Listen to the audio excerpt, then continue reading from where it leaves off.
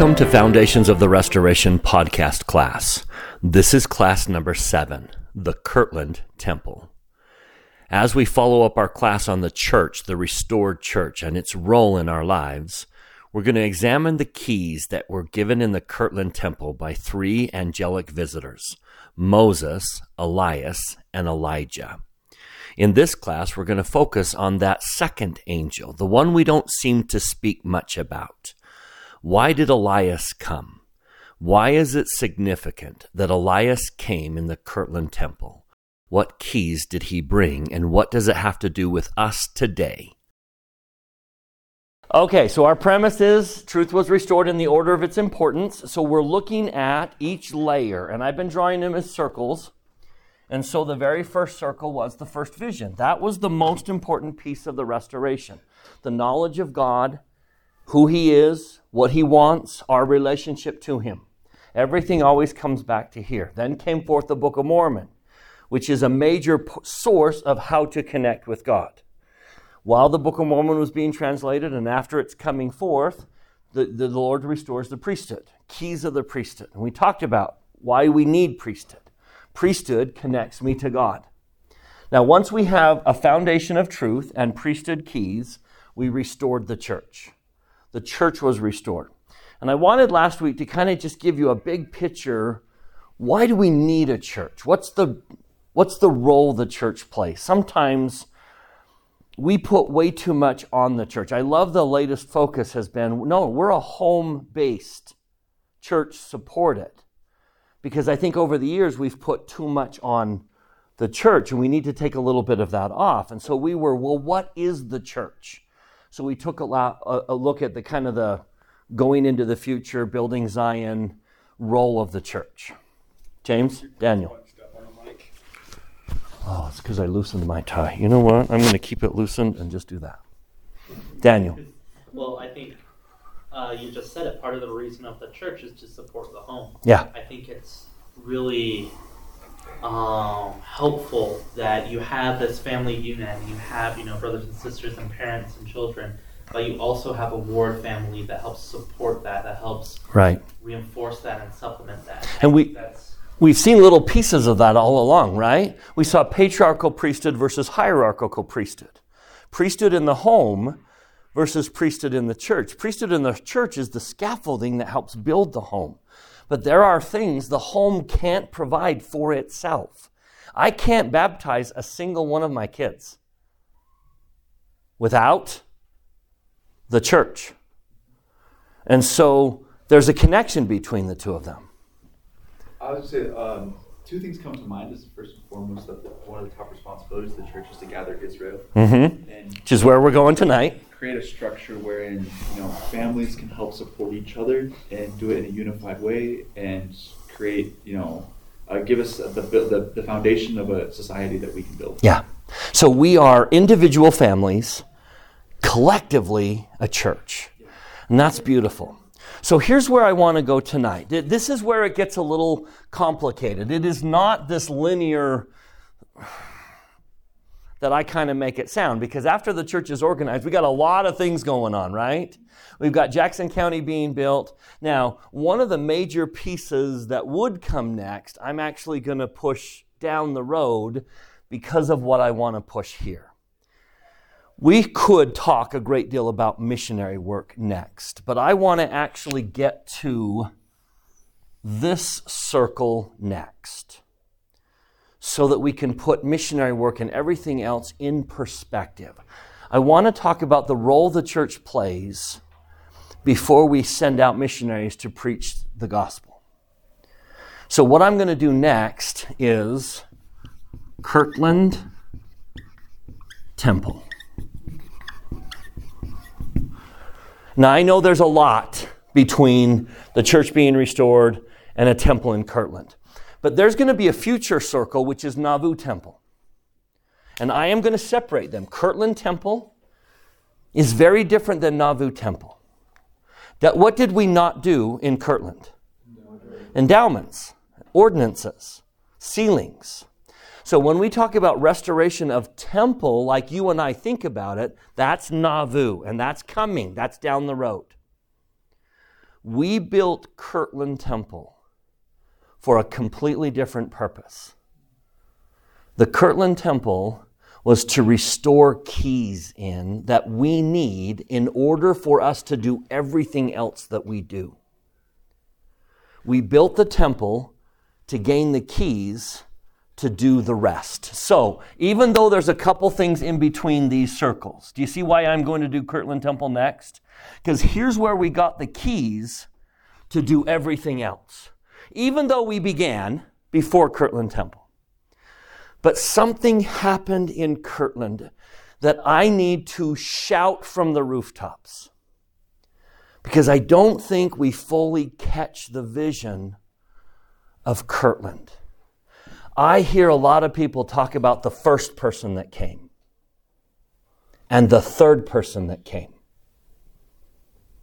But I don't know anyone talking about the second person that came. And until we understand the second person that came to the Kirtland Temple, these two, we can't fully catch the vision. Who's the first? Okay, he's zero, okay? He's zero, and then 3 angels. I'm speaking of the angels. Who was the first of the angels? Moses was first. Moses is first. And all of you who went on a mission or came from a mission and love missionary work, boom, there's Moses. Moses brought the key to gather Israel. Third, Elijah. Elijah brought the sealing keys. Without looking. I'm trying to find it. I haven't found it. Raphael. But I'm pretty sure it's Elias, right? It is Elias. And so what did Elias bring? Okay, you fall into a pit and they won't let you out of the pit until you can explain what Elias brought.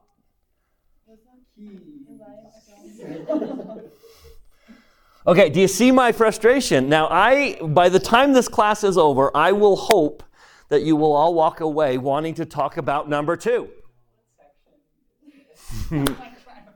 110. Let's turn to section 110. Now, when we do temples in general, we will come back to the dedicatory prayer in 109. But we're actually not going to start. Don't start in 110. We actually need to start in the Old Testament. So let me explain a dilemma that families often face when mom and dad get old. Let me use my own family. My dad is Jetty and my mom is Tracy. Now, Jetty's gone. My dad passed away the day the earthquake, right when COVID began. My mom is still around. Now, there are 5 living children. My sister Kim, myself, my sister Melissa, a brother David, and Amber. We did lose a brother. There are 5 living children. Now, pros and cons about inheritances and passing your estate on. There are a couple, the government's going to take it all. There are a couple prominent ways of thinking. Now, just hypothetically, to make my point, let's suppose my dad ends his life with $300,000. My dad's worth $300,000. You'll see why I use that number in a minute. So what is the natural inheritance process when you pass away? What would you expect my parents to write into their will? Equal shares, right? Equal shares. So we're going to split this up evenly. So we're going to take $30,000 and we're going to divide this by 5, right? So each person would get $60,000. I just realized who you are. That's my mom. I was just thinking, hey, I got a couple college students, and now I realize, welcome. I didn't mean to say not welcome, but welcome. Okay. 60,000, 60,000, 60,000, 60,000. Pros and cons. I mean, you all get the same amount. Okay, no fighting. No one's better. No one's perceived as being more important. Everyone is equal. Now, that's usually what drives the inheritance is, I don't want any fighting. We want it to be equal. But let me tell you a real negative about this. This is the end of the Jed Dunford family. There is no longer a head. No one runs the Jed Dunford family. By doing it this way, what did my parents just do? Now each person is on their own. And no one is in charge. So the Jed Dunford family just came to an end. So what if my parents say, I don't want that. I don't want the Jed Dunford family to come to an end.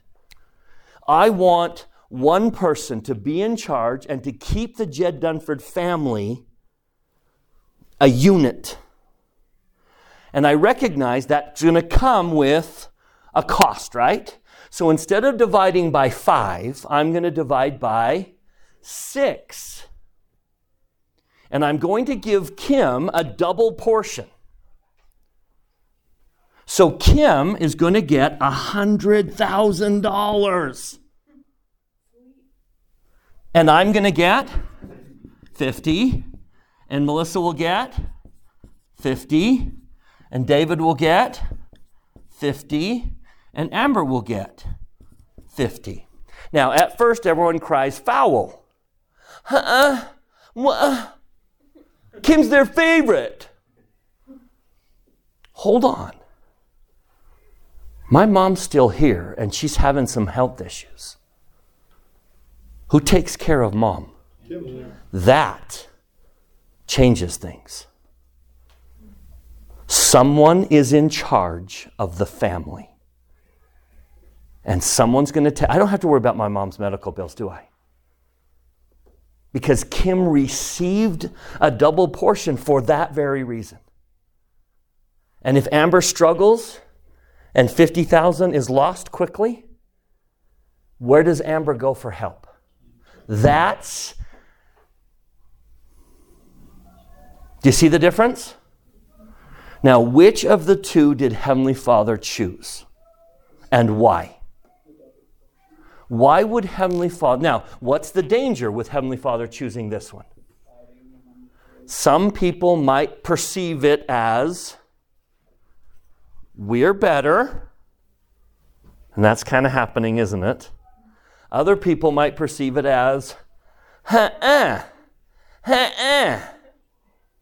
But what's the brilliance of Heavenly Father doing that? We have a family that stays together. A family unit that stays together because someone's in charge. And tell me about this. It's not a favoritism. It's what? There it is. It's a responsibility, and so it's an equalization to cover the weight of the responsibility I'm giving you. So who is Heavenly Father's Kim? Now, don't say Jesus, that's Savior, that's a totally different subject, okay? Who is Heavenly Father's Kim? Who was the original Kim? Was it Adam? Are we talking about Israel? But Israel wasn't first. Abraham. Abraham is Heavenly Father's Kim. Abraham was when he came down. Now let me give you an example. Okay? Old Testament. Genesis.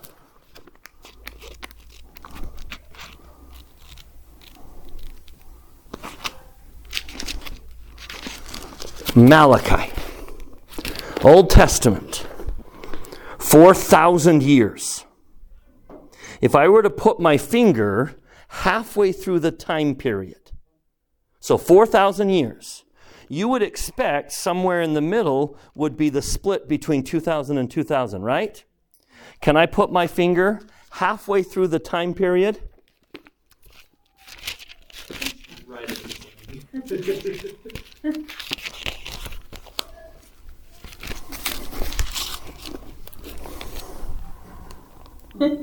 I am holding 2,000 years and 2,000 years.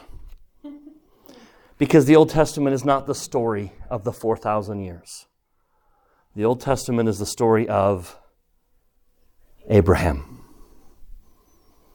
The Old Testament is the story of Abraham. And Abraham starts in which chapter?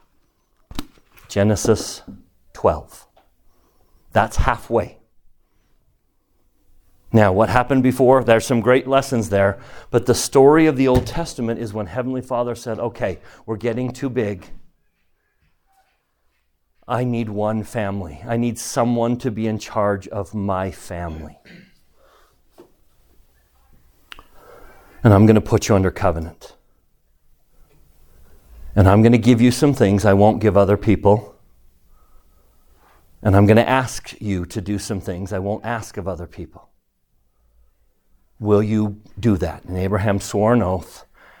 And we call that the Abrahamic covenant.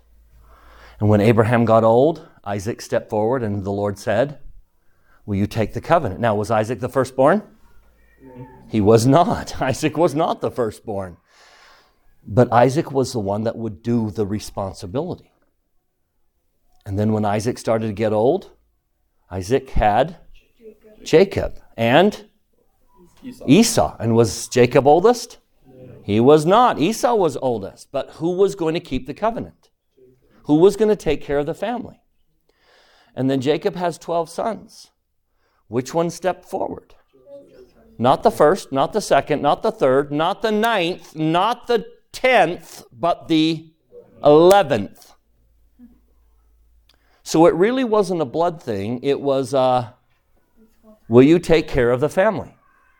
So give me 5, okay, maybe more. Give me 10 minutes to show you what the Abrahamic covenant is. And what the Lord said, I will give and I will ask. And you'll see that it has to do with keeping or taking care of the rest of the family. So we're going to jump to Abraham first. Abraham chapter 1. Let's start in Abraham chapter 1. What is the Abrahamic covenant? And why does it matter? Okay, let me erase Jetty and Tracy. Only figurative, not literally. All right, Abraham chapter 1. So I'm going to split this board into blessings. Here's the 100,000. Responsibilities. Here's why the 100,000. I'm going to give you the resources to be able to do this. Now, I don't know that you fully realize what it means to be Abraham. So let's talk about what is he offering. What did he offer Abraham and what is he offering Abraham today? Okay, Abraham chapter 1, let's start in verse 19, is the first one. Let's see. Scriptures, pearl of great price. Abraham 1. All right, verse 19. You've all seen this, right? Let's jump to 16. Let's do a few blessings. So you've all seen Abraham's down on the table. The priest, his dad, is going to kill him. And Jehovah comes. Verse 16. His voice was unto me, Abraham, Abraham, behold, my name is Jehovah, and I have heard thee. Again, no, but understand the responsibility. Abraham, you have increased access to deity. I will grant you increased access to God. I will hear you above others. And I will deliver you more abundantly. And I will take you to a strange land. Verse 18. I will lead you by the hand. Now, don't because everyone else is going to be led by Abraham's hand. So I will lead you by the hand, and I will place upon you my name and my priesthood.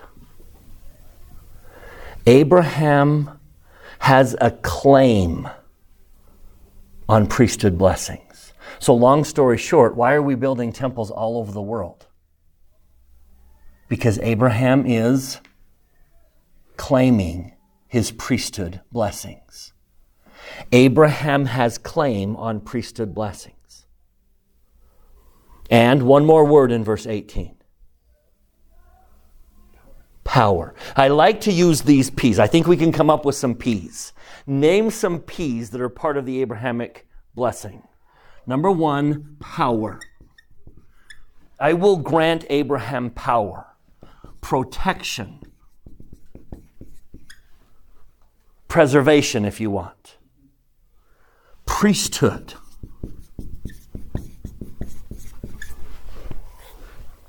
I will grant you a place.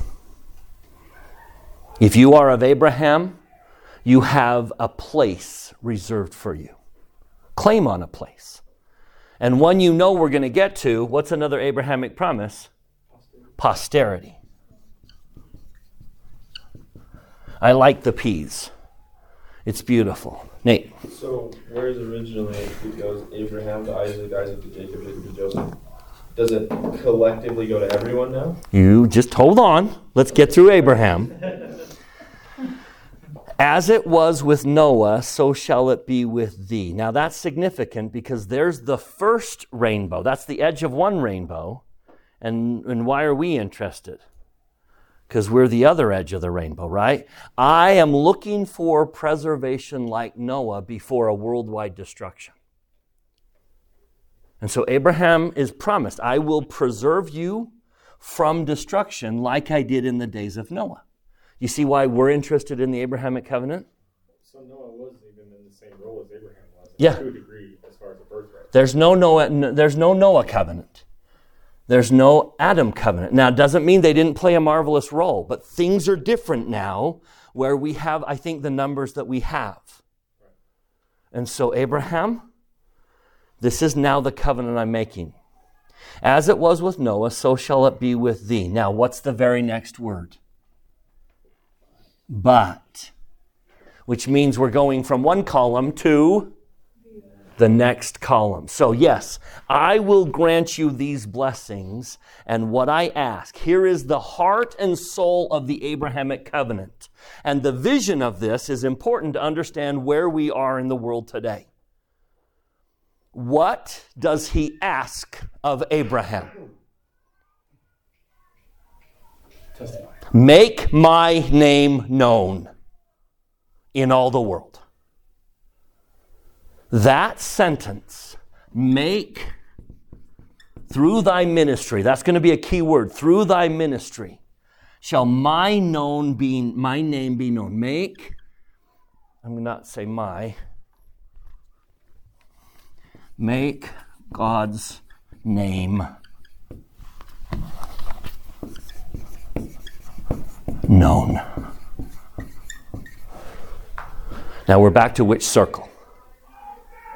So all of these was to set something up so that the world can know who he is. You see the brilliance of what he's doing? Make my name known. Now go to chapter 2. Let's turn to Abraham 2. Verse 6. But I, Abraham, and Lot, my brother's son, prayed unto the Father, and the Lord appeared unto me and said unto me, Arise, and take Lot with thee, for I have purposed to take thee out of Haran and to make of thee a minister. See that word again? So chapter 1, through thy ministry shall my name be known in the earth. What does he add now? I'm going to make of thee a minister to bear my name, but what does he add this time? So I need you to go where? I need you to go everywhere. I need you to make my name known in all the strange lands. I need you to go. If Israel thought Israel was more important than everyone else, Israel misunderstood the Abrahamic covenant, didn't they? What was the Abrahamic covenant? Make his name known in every land. So let's just see what we've covered in this room. Mexico? Where have you served? New York. Arkansas. France. Argentina. Missouri. Just a little room like this has been to how many continents? And we are making his name known. Now there's another side to that. Even though I didn't leave Utah today, I went to a lot of strange places. Colleges and university campuses are strange places, and work environments are strange places. And what's he saying? Make my name known. Make my name known wherever you go. That's the Abrahamic covenant. That's your responsibility. Now, it's not just being a good example. That's important. It is important to show them who God is. But let's be clear. Verse 8, 9. More blessings. My name is Jehovah, and I know the end from the beginning. Therefore, my hand shall be over thee. I will make thee a great nation and bless thee above measure. Do you understand now why the above measure? Because I'm going to give you a responsibility. And what's the responsibility? I will make thy name great among all the nations, that thou shalt be a blessing unto thy seed after thee, that in their seed they shall bear this ministry. See, we keep coming back to that word, bear the ministry. And so it's not just to go be a good example. I know a lot of us are hearing, oh, go live the gospel. Just go, and that's important. But it's more than that. Abraham's responsibility is to what? Take the blessings of the priesthood to the world. Take the priesthood and bless them with the blessings of priesthood. So do more than just be a good example. That's important. Go make my name known by living his example, but you need to bless them with the priesthood. Baptize them. Make temple ordinances known to them. Bless them priesthood. So that, here we go. Here's the culmination of the Abrahamic covenant. Verse 11. I will bless them that bless thee, and curse them that curse thee. And in thee, that is in thy priesthood, and in thy seed, that is thy priesthood. For I give unto a promise that this right shall continue with thee and thy seed after thee. That is to say, the literal seed or the seed of the body. Shall. Here is the Abrahamic covenant in one sentence. Bless families with three things. What are they? The gospel, salvation, and eternal life. Abraham was put in charge of the whole world to show them and tell them who God is everywhere they live, and to offer the blessings of the priesthood so that families could have the gospel, salvation, and eternal life. That, when President Nelson says you are part of something great, the restoration, the gathering of Israel. What is the gathering of Israel? That's it. Make his name known in every strange land, bless them the priesthood, so that families have the gospel, salvation, and eternal life. So, blessings, responsibility. Now, let me summarize the Old Testament in 2 minutes. Where does the Lord put Abraham?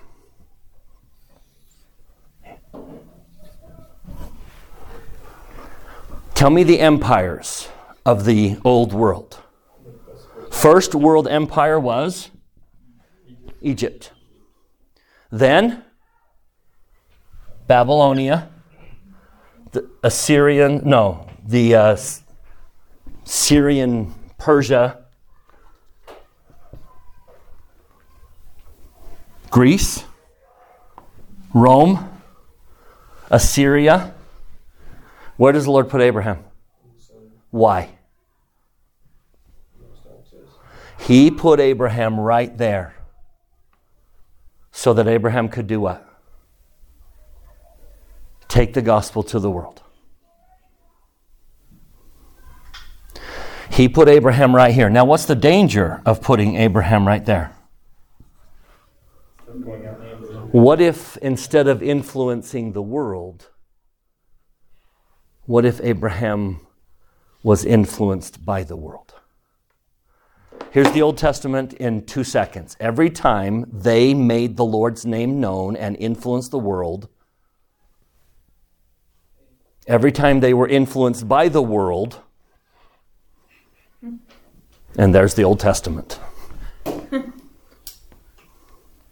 Every time you live up to the promise, you receive the blessings. Every time you don't, you lose them. Now, it went from Abraham to Isaac. Isaac to Jacob. Jacob to Joseph. Joseph to Ephraim. And then it stopped. It stopped going to an individual. And it went to a tribe. Ephraim didn't hand it to another individual. Ephraim, as a tribe, kept it. Ephraim is in charge of Heavenly Father's children. And that hasn't and won't change. Ephraim is in charge. Then the apostasy came and Ephraim got scattered. So turn with me to section 110. Angel number 2. Angel number 2. We don't know him. We just know his title. We don't know who it was.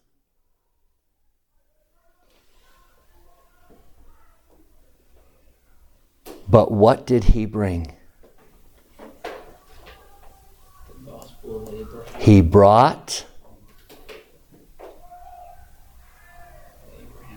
brought the Abrahamic covenant.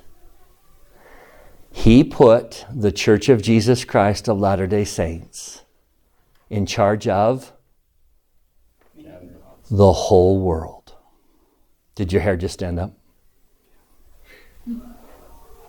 What happened in the Kirtland Temple is whoever that was brought the gospel of Abraham, the covenant of Abraham, the responsibility of Abraham, and bestowed it upon Joseph Smith. Not Joseph individually, right? But Joseph collectively. So as of that moment, the Church of Jesus Christ of Latter-day Saints becomes Abraham. And it is our responsibility to do what? Take care of his children. We are in charge of his children.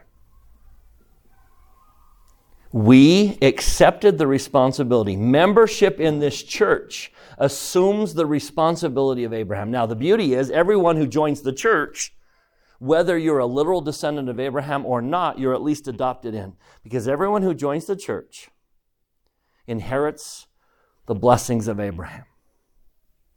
Now, most of you have received a patriarchal blessing.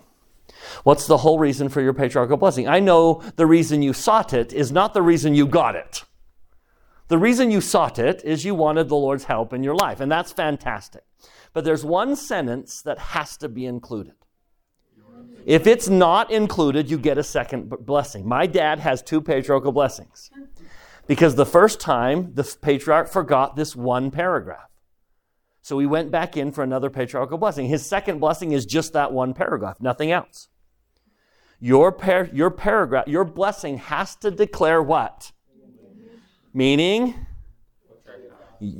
I know it's not so much which tribe you're from, but your patriarchal blessing has to do what? Impose upon you the blessings and the responsibilities of Abraham. That's what your patriarchal blessing is. You are part of Abraham. Now, 99% of us are Ephraim. Raise your hand if you're from Ephraim. Raise your hand if you're not. That's about right.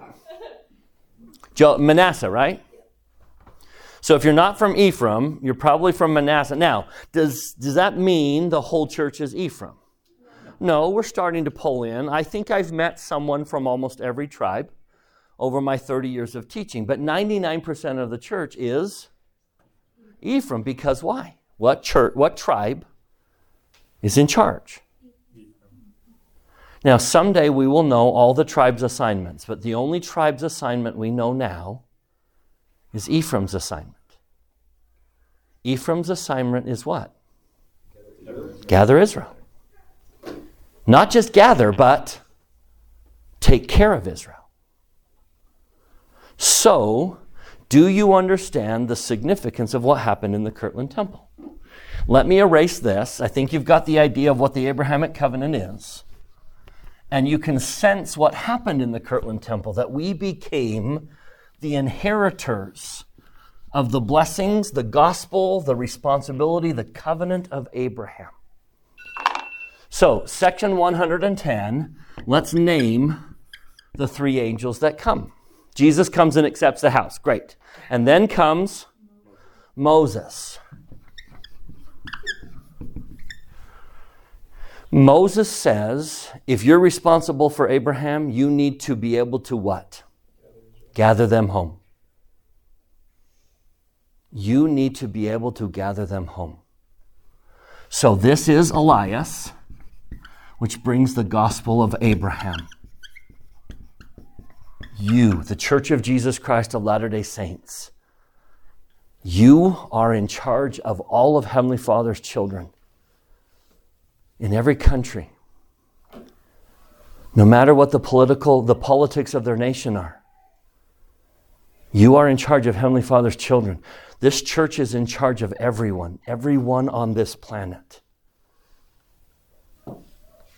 Everyone, all those children who are being slaughtered. Everyone, we are in charge of everyone. And we need to feed them and clothe them, and we need them to have food. And so Heavenly Father says, do everything that you can. And when a disaster hits, you go send aid. We are in charge of Heavenly Father's children. And we have been given the keys to gather them.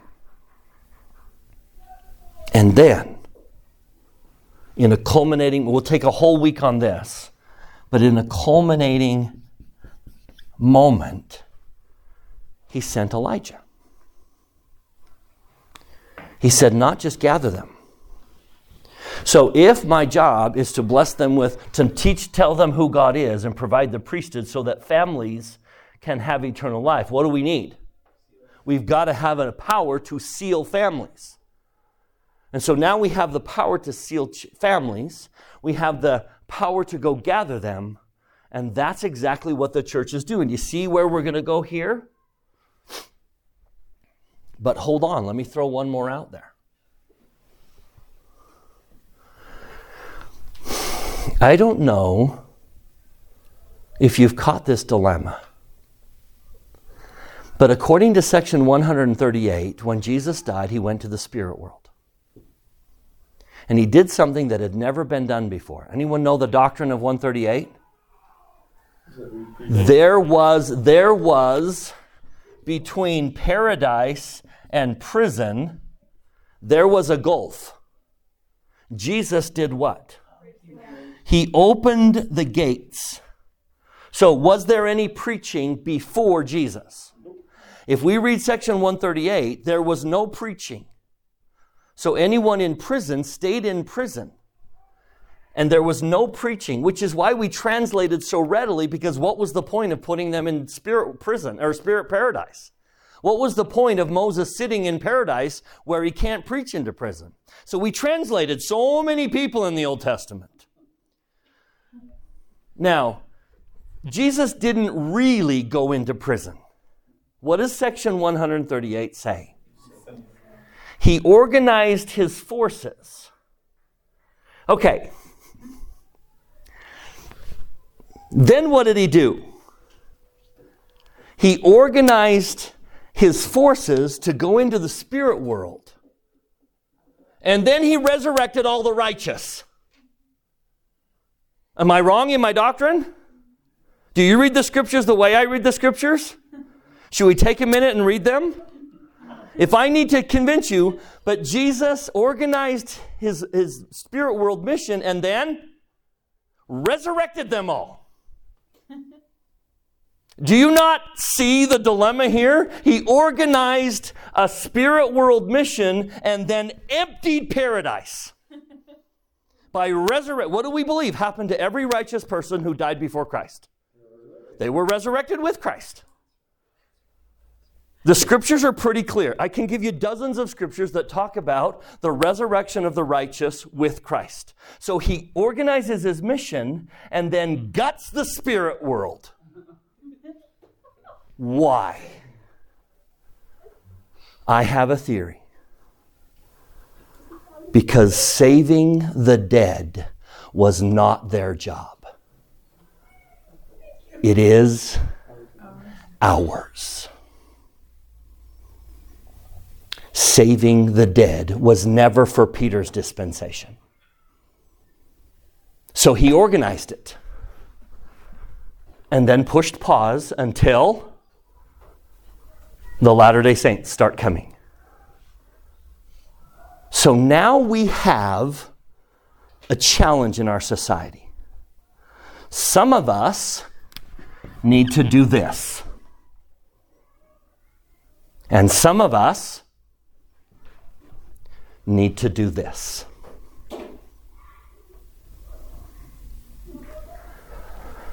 Have you ever wondered why sometimes people die and you just shake your head and say, why in the world would the Lord take that person? Have you ever wondered why certain people die unexpectedly why in the world would the Lord take that person? Well, if you understand that the work of the Latter-day Saints is to save the entire world, and that includes everyone who died, we have a heavy responsibility on our shoulders. Let's read it. Section 138. Let's be clear what our responsibility. There's no translations today. No one skips out on Spirit World anymore because the bridge is open and now the responsibility is to preach.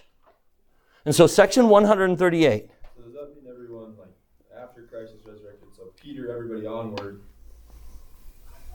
So for that gap, roughly 2,000 years before, or 1,800 years before it was restored, there's like 4,000. That's how I read it. Am I missing something here? Am I missing something in the scriptures? He organized the mission and then he guts the spirit world.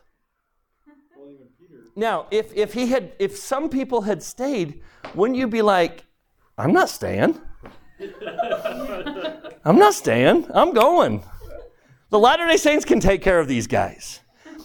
And I don't know, but still, even if that's the case, it is clear that saving the dead is whose responsibility?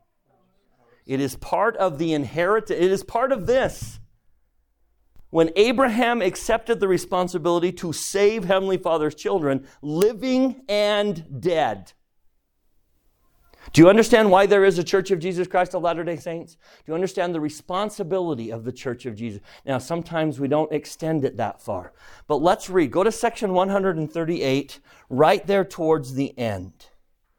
It is the responsibility of every Latter-day Saint to do what?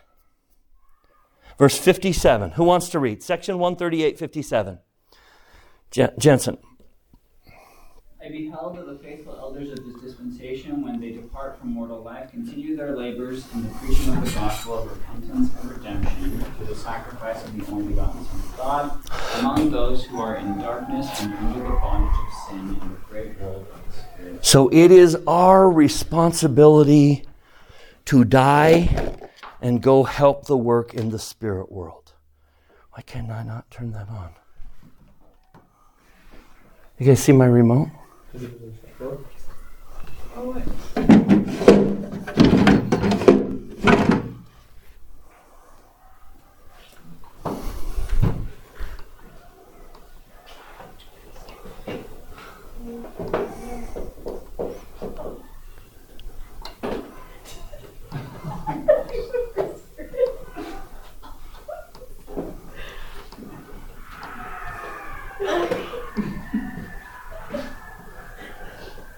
There we go. We were just talking about, can you imagine like dying the day after? Like the day after Christ? Yeah. Hello, is anyone here? Where did they all go? So let me share with you one of my absolute favorite concepts. Neil A. Maxwell. Oh.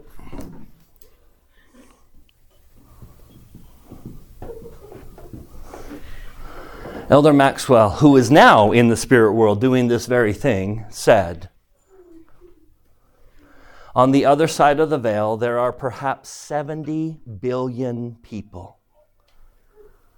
They need the same gospel, and releases occur here to aid the Lord's work there. Now, some of us need to do this so that the families here on earth can have eternal life.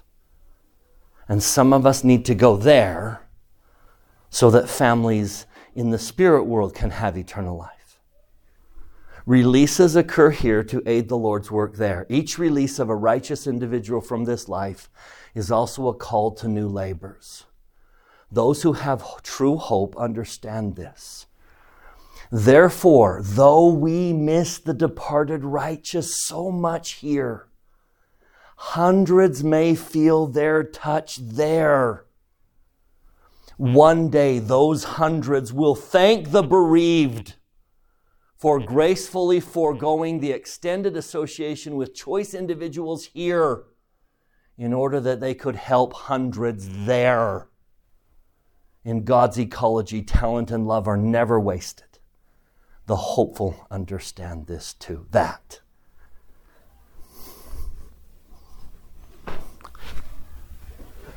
I see it.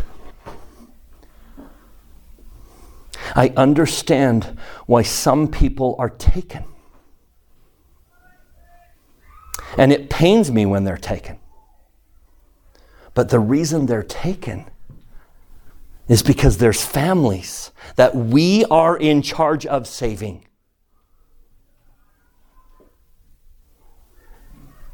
Isn't that beautiful? I taught a high school student once who lost her dad just months before I taught her. We had a lot of conversations that year. And we talked about this. I shared that scripture with her and she just wept. And I said, wouldn't it be fascinating if when you take a name to the temple, your dad is the one that taught them? What if we're that connected? What if the names I take to the temple on my side were taught by my dad on that side? Wouldn't that make a cool connection between all of us? So every time I take a name to the temple, I say, you go teach him, Dad. I'll do the work for him. Do you understand? We are saving Heavenly Father's children. Do you see why you get that patriarchal blessing? I am part of something incredible. I am part of Abraham saving Heavenly Father's church. Now, let me just show you a very fascinating phrase. So turn with me to 1 Nephi chapter 15. And I wonder if every prophet knew this. I don't think it was unique to Nephi. I don't think this was unique to Nephi. But turn with me to 1 Nephi chapter 15. When did Nephi know that the Abrahamic covenant would be fulfilled? Someone read verse 18. Okay. Wherefore our father hath not spoken of our seed alone, but also of all the house of Israel, pointing to the covenant which should be fulfilled in the latter days, which covenant the Lord made to our father Abraham, saying, In thy seed shall all the kindreds of the earth be blessed. When did Nephi know that Abraham would finally take care of Heavenly Father's children?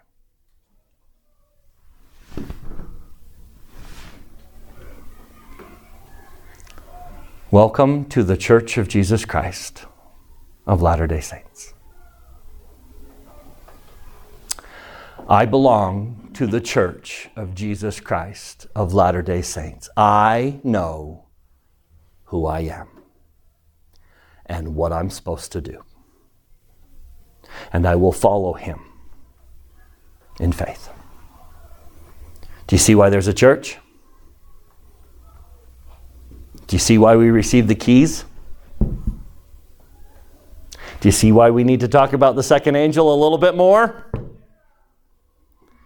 We are Abraham. And we have to save the families of the earth. So some of us do it here. And some of us do it in the spirit world. But we are doing the same work.